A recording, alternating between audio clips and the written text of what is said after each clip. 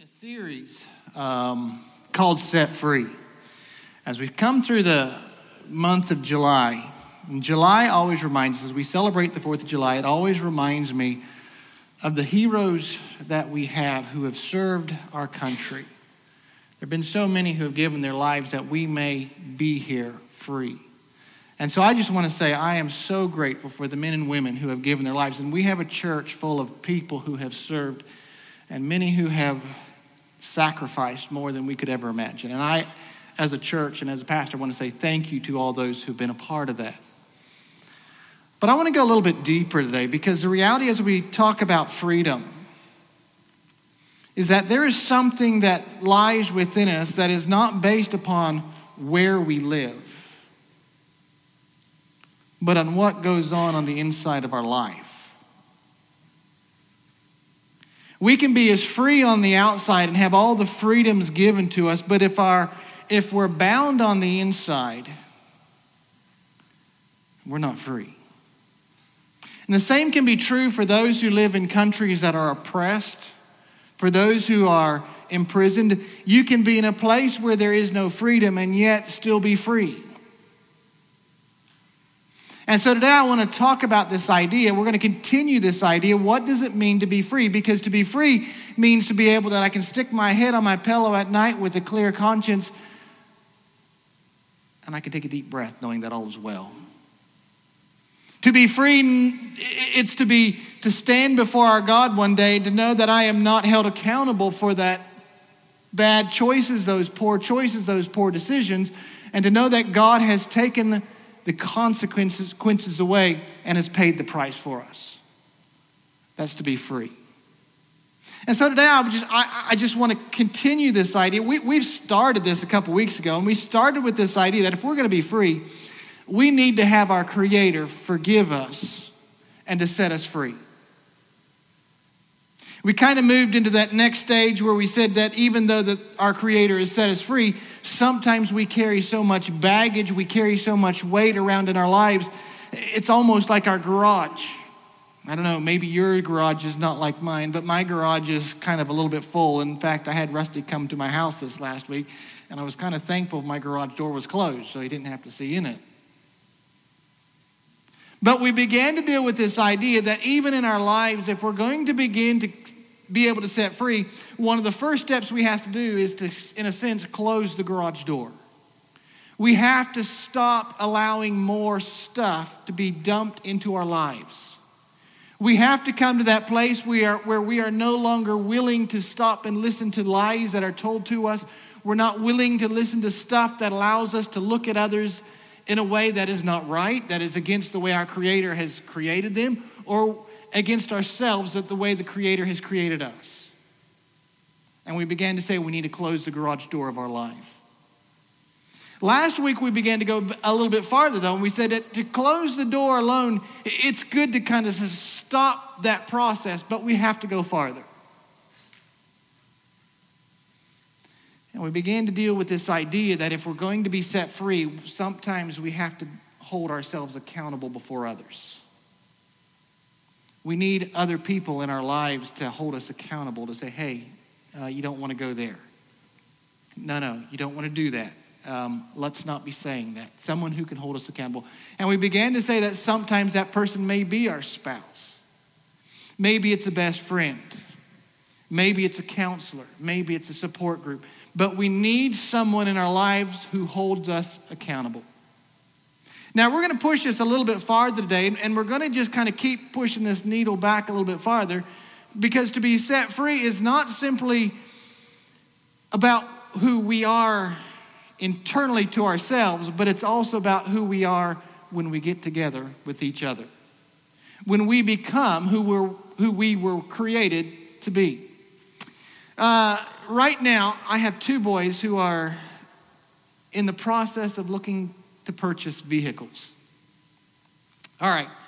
In the price range that they can afford, the vehicle selection is very limited. So if you've ever been car shopping lately and you go beyond a certain point, you know that your choices get very slim. And so I get a lot of questions asked about cars. Well, what does this mean? And what does that mean? And I've got to be honest, it goes way beyond my knowledge base. As they say, it's a little bit out of my pay grade. What I know about cars, I learned as a kid helping my dad fix his. Now, things have moved on since I was a teenager. But growing up, my dad always had classic cars. Now, when I say classic cars, they're classic today. But at the time when I was growing up, they were dumps. I guess that's what we used to refer to them as. They were cars that could be bought really cheaply, put a lot of miles on, and you basically gave them away when you were done with them. Now, when you buy cars like that, they are constantly in a state of repair. There are several times when I've had to help my dad pull a motor out, tear it apart, rebuild it, new rings, gaskets, bearings. I don't know. I did not enjoy it. I hated it then, and I think I hate it even more now. But one of the things that I learned is that when you're rebuilding a motor, every part has a place and a purpose. So as you begin to tear off the rocker head covers, okay, so this begins to tell you what kind of era cars I used to work on with my dad. And you begin to pull the rockers off, and you begin to pull the lifters out, and the valve springs, and I tell you what, there are umpteen million little parts inside of a vehicle motor. Each one has a proper place. It has a proper purpose. And when it's all doing what it's supposed to be doing, your motor restarts when you're done. There have been a few times when we have got to the end of putting it all back together and there's a couple of little bolts left over. That's not a good feeling. Can I say this? If you do not get all the parts back in where they're supposed to be, you do not have a properly functioning motor. If your timing is off, if your distributor cap, if your wires are not on your distributor cap right, it gets to be a mess.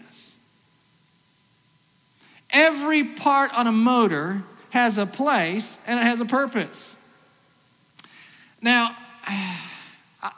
if you are a car guy, you understand this feeling. When you go up to a 69 Shelby Ford Mustang Cobra, okay, it's got to be one of the all-time classics. So if you're a car guy and you walk up to that thing, painted beautiful blue, nice white racing stripes on it, okay, and you have that thing and you lift that hood up and you have the owner start it and you can hear that thing come to life. It's a beautiful sound. It kind of purrs. I don't know what a better way to describe it. It just kind of, I'm not sure if it's a purr or a growl or a rumble, but it sounds good if you're a car guy. And you sit there and you can admire it and you listen to it. And it just kind of, it's a beautiful sound. But you don't have to be a car guy to appreciate that same thing. You know how I know? Because when you go out to your car and you put that little key in the ignition switch and you turn that key, what do you want to hear?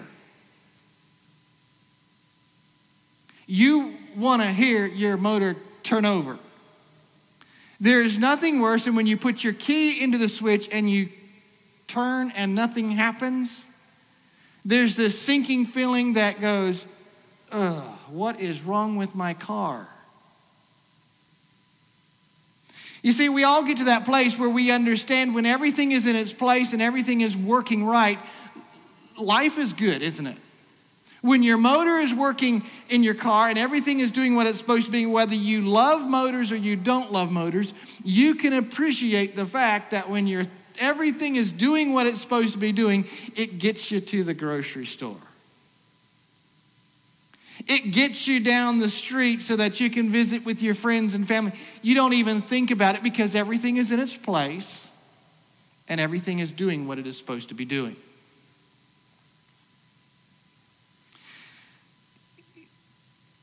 When we as a people, when we as individuals get together, The Apostle Paul says we're almost like that motor. You see, a motor is only free, in a sense, when it's doing what it's supposed to be doing, isn't it? When you have a motor pulled out, sitting up on its stand, and it is not functioning and not doing what it's supposed to be doing, it is nothing more than a big boat anchor.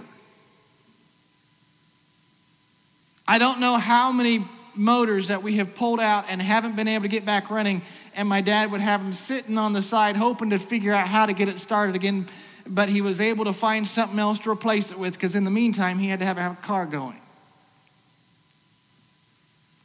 And you end up with just a big old hunk of metal sitting on the side of the garage with absolutely no value, no purpose. And it becomes basically worthless. You see, a motor does what it does, and when it is doing what it does, it is free. When God created you, He created you with a place and a purpose. When you gave your life to Jesus Christ, the Bible tells us that He began and He put us into a place, His body.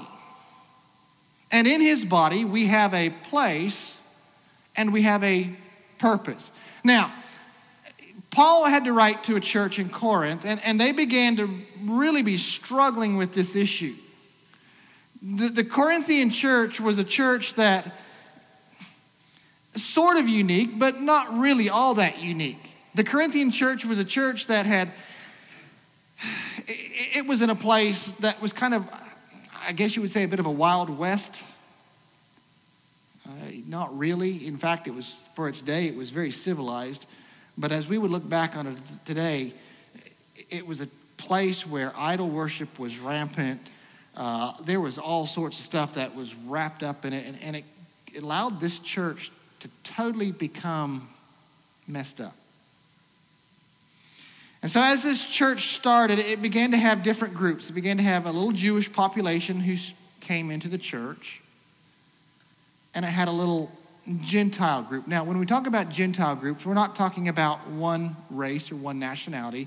The Gentile group was basically everyone who was not Jewish. Because Jesus was a Jew, the early church was seen to be, well, it was a Jewish offspring. And so you had Jews and everyone who were not Jews. And so they were Gentiles. But Corinth was a city of Rome, or a city of the Roman Empire.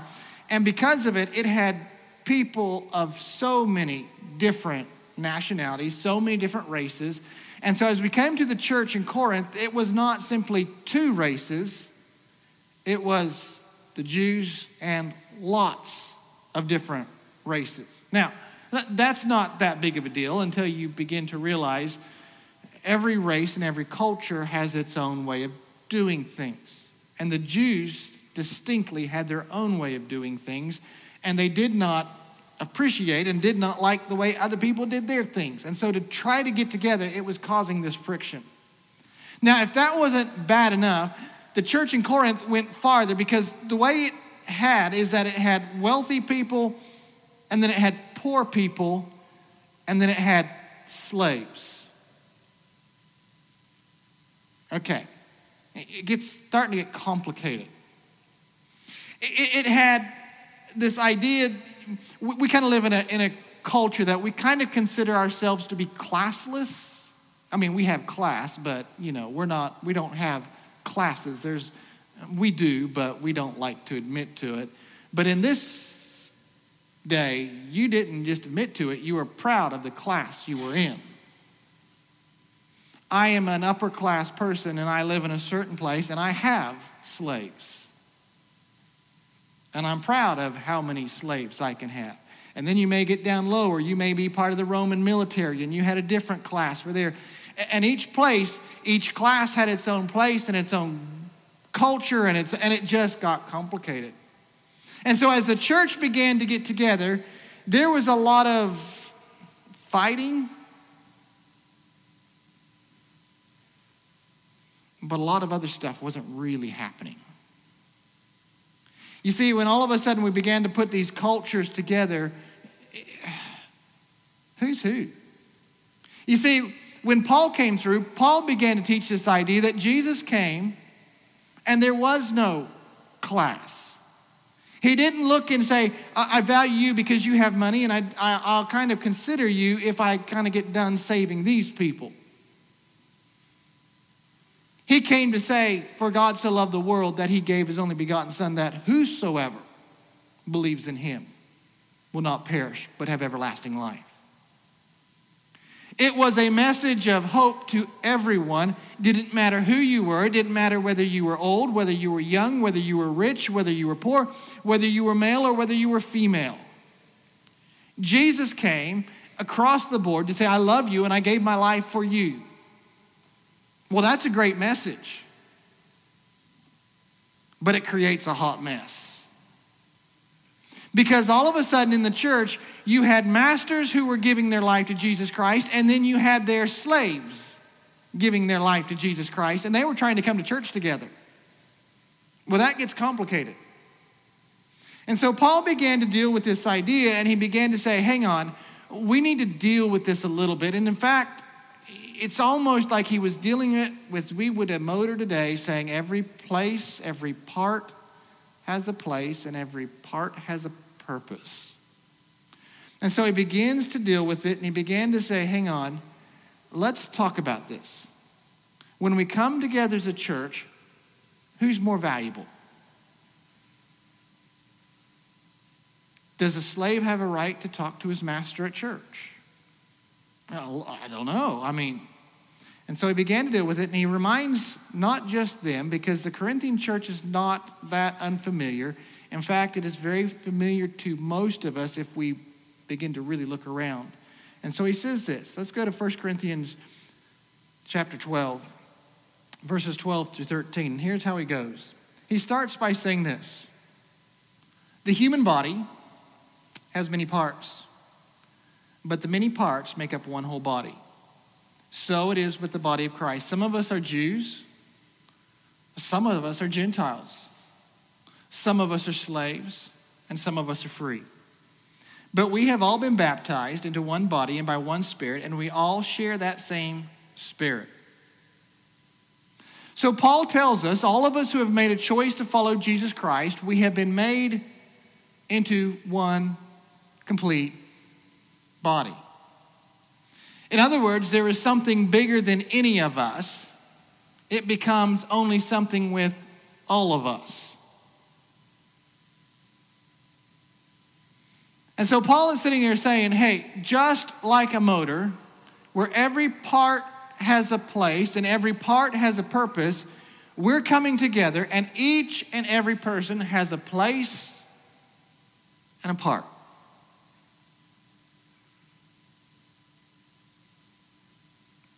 That sounds kind of good, doesn't it? When we sit here and we look around and we say, yeah, okay, everyone has a place and everyone has a part, that sounds really good.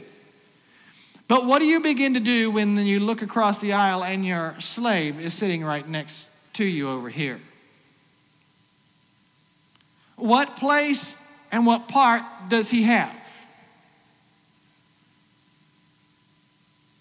You see, in the culture that they were coming from, it wasn't just the slaves. In fact, it was the women.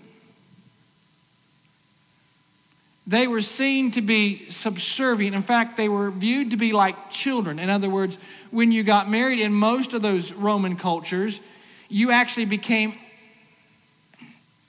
like a slave, like a child. You became the owner, or your husband took over your ownership in a way. In most of that time, they were seen, in fact, there was a saying that said it was better to be a dog than to be a woman.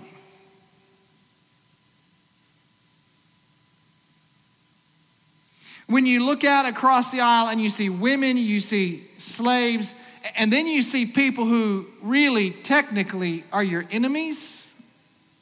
These are the people who took over your country. How do you come together? And Paul says, we come together because when we gave our life to Jesus Christ, we came into a new body.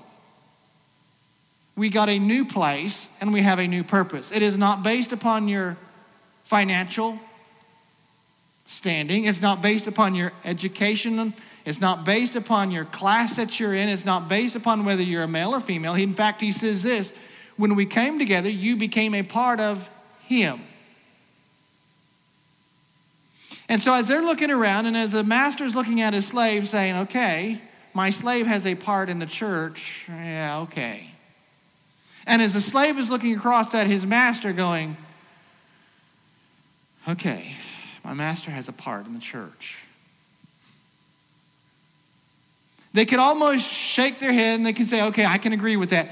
But is that good enough? And Paul looks at us and he says, well, let's not stop there because we kind of understand that concept, but let's not kind of get it. Let's totally get it. And so he says, it's not good enough to say that everyone has a part, because it's easy to look and say, okay, you can come to church. You can be a part. But it only when we understand what does it mean when we have a part, do we begin to fully get a grasp to say, well, what does it mean to have a part? He continues. So let's just go ahead and continue on down to verses 14 to 17. And Paul continues with this idea. Yes, the body has many different parts, not just one part. Well, we know that. If the foot says, I am not a part of the body because I am not a hand, does that not make it any less a part of the body? And if the ear says, I am not a part of the body because I'm not an eye, would that make it any less part of the body? If the whole body were an eye, how would you see or hear? Or if your whole body was an ear, how would you smell anything? In other words, Paul is looking at us saying this, if you have a part, that means you have a purpose.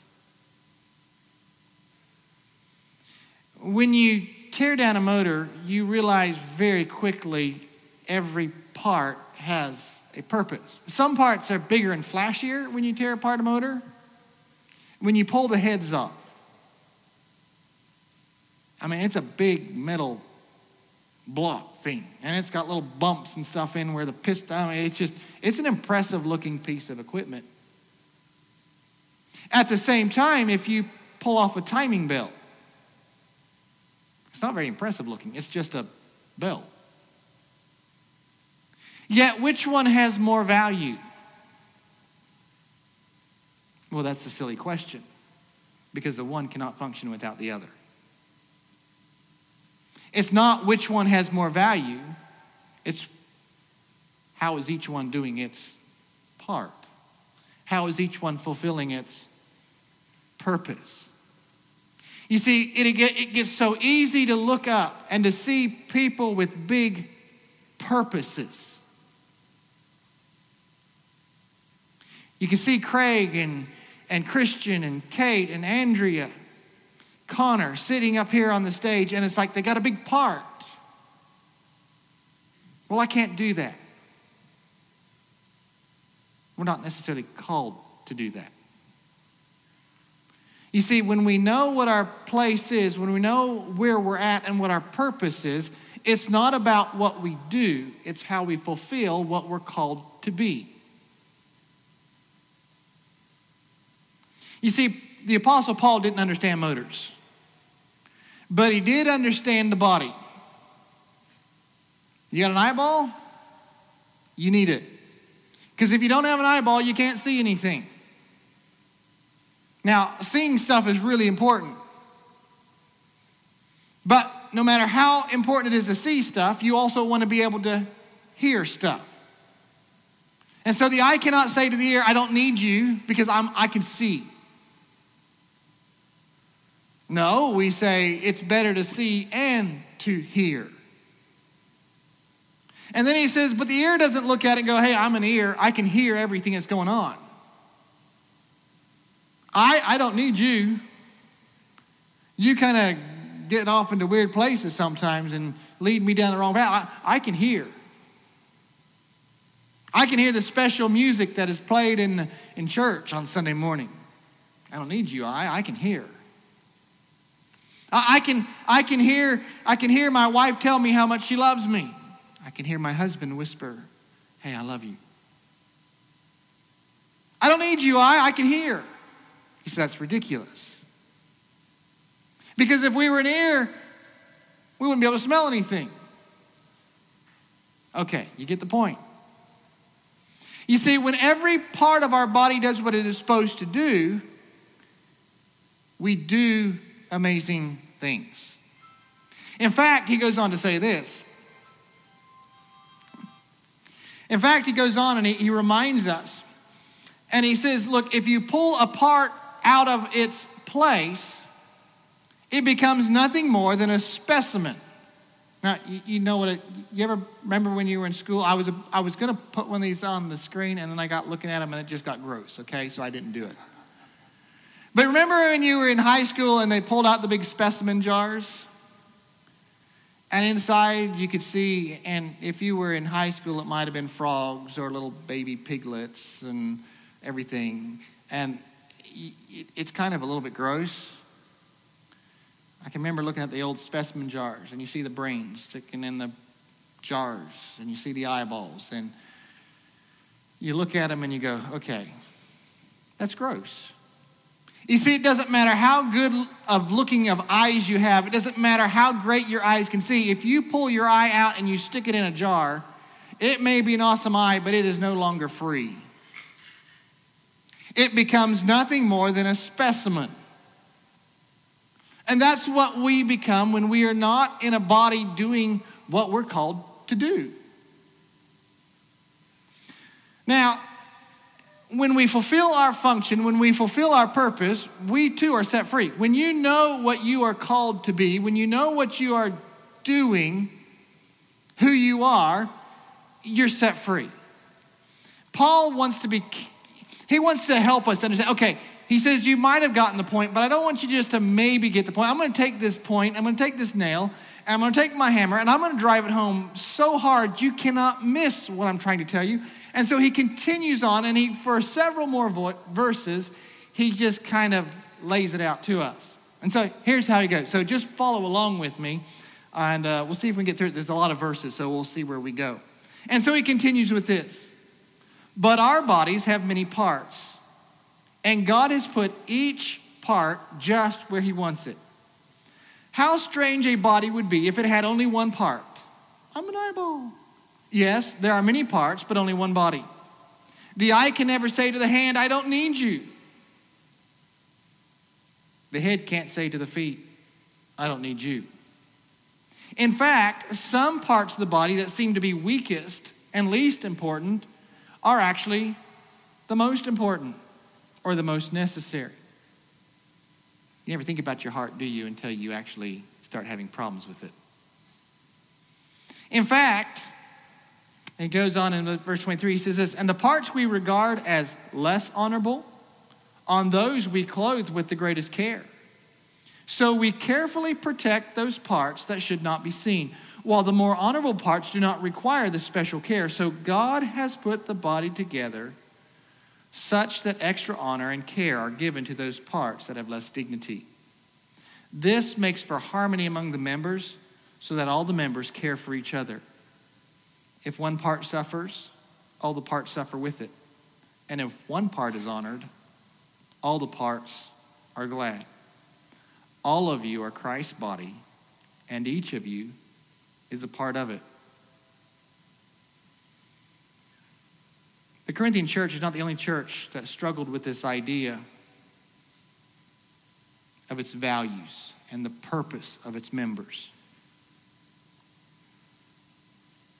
It is easy for all of us to see others as either more valuable or less valuable than who we are. Our purpose that we are called to is not based upon the size of our bank account. It's not based upon our gender. It's not based upon our skin color. It's not based upon the political party we marked on a card. Your purpose is based on the one who placed you in the body. Just like the motors that I helped my dad work on when I was younger, every part is needed. Every part is valuable. And outside of it being placed on the motor where it was supposed to be, it had no value. There is no purpose for a piston if there's not a cylinder or if there's not a cylinder sleeve. There's no place for a piston if there's not a block. There's no place for a block if there are no spark plugs. There's no reason for spark plugs if there are no timing belts. There's no place for timing belts if there's no such things as oil slingers. And it just goes on and on and on. When we are fulfilling, when we are doing what we are called to be, we are set free. Sometimes there's a struggle to know exactly, though, what we are called to be. When you look around and you see others, you know exactly who they are, don't you? I mean, when you walk up to the front door and you see Dave, you don't even question it because he's right where he needs to be. He fulfills his purpose. And sometimes it's easy to walk up and say, okay, I see Dave. I see Dave Wetmore and Kathy back there in the booth. I mean, they got a purpose. But what's my purpose? Where do I belong? What's my place? And that's a good question. And it's something I think we should all ask ourselves. What is our purpose? What is our place? Sometimes it's not that complicated to figure out. Sometimes it's not about being back in a sound booth. Sometimes it's not about being up on front of a stage. It's not being at the front door. Sometimes finding our purpose is simply about knowing my place. In other words, who am I with?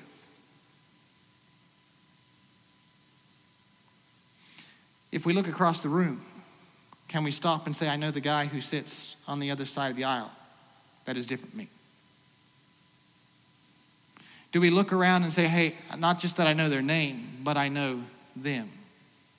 I care for them. I know what's going on in their life because I've talked to them.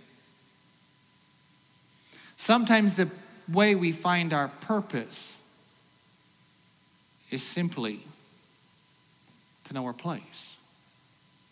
Hey, this is where I'm at. And these are the people beside me.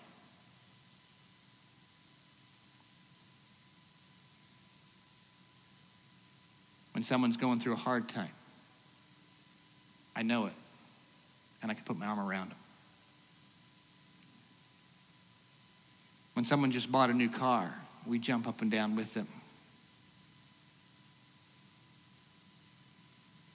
When someone has a new grandchild, we can smile and enjoy that process as if it was our own. You see, the idea of finding your purpose is not about finding some great, grand thing to do. It's simply about saying, where's my place? Where am I at? How do I fit into the life of someone else and encourage them as they turn around and encourage me?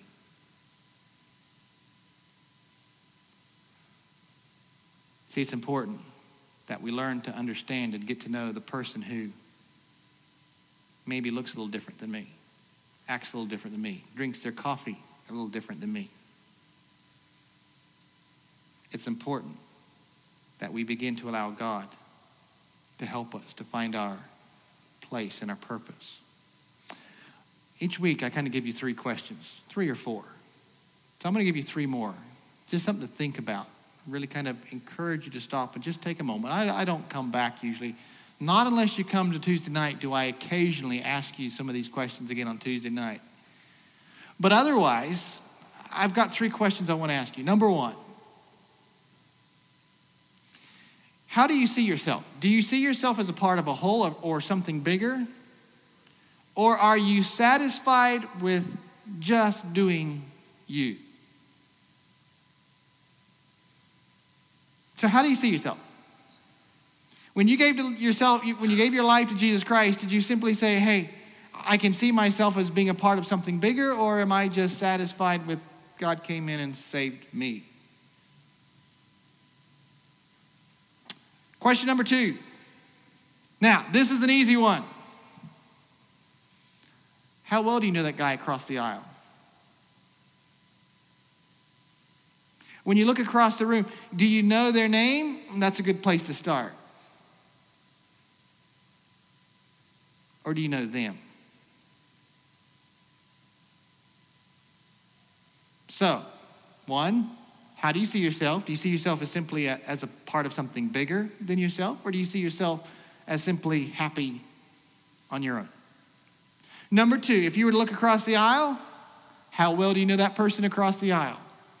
Number three, this one kind of gets us because if we're really honest, we don't really like this one. At least I don't. Would you allow God to use you if he chose to? I want to make that choice. And sometimes when we are doing what we're called to do, God puts us in a place that says, hey, I'm not really giving you a choice because you're a piston. You need to be moving up and down as the spark plug goes off. Hey, you're a spark plug. You're supposed to be sending a little spark out every. Hey, did you know your timing belt? You're to keep everything moving together in the same. This is who you're called to be. I've put you in a place where I need you to be this. If God wanted to use you, would you let him? If God gave you a purpose, he's given you a place. He's already given you a purpose. The question is would you allow him to use you if he chose to? Let's close our head in prayer. As our heads are bowed and our eyes are closed, this is not one of those sermons that are supposed to be complicated. In fact, it's very simple. It just stops and it reminds us that God has a place and a purpose for you. You are needed. You are valued. You weren't created just to consume oxygen. We were created to be a part of something bigger, to be a part of a body, a part of other people's lives. We become free when each of us are doing what we are called to do. Our lives begin to be let loose. We become like the motor that begins to drive down the road and is not stuck in the garage. So this morning, I just want to encourage you. If you're not sure what you're supposed to do, will you at least get to know the people that are around you? If you're not sure what you're supposed to do, would you at least just get to know those who are across the aisle? Even if they look different. Even if they drink their coffee in a weird way. Would you get to know them and be a part of their lives? Father, this morning, you call us to be a part of something that is bigger and that is better than us. Help us.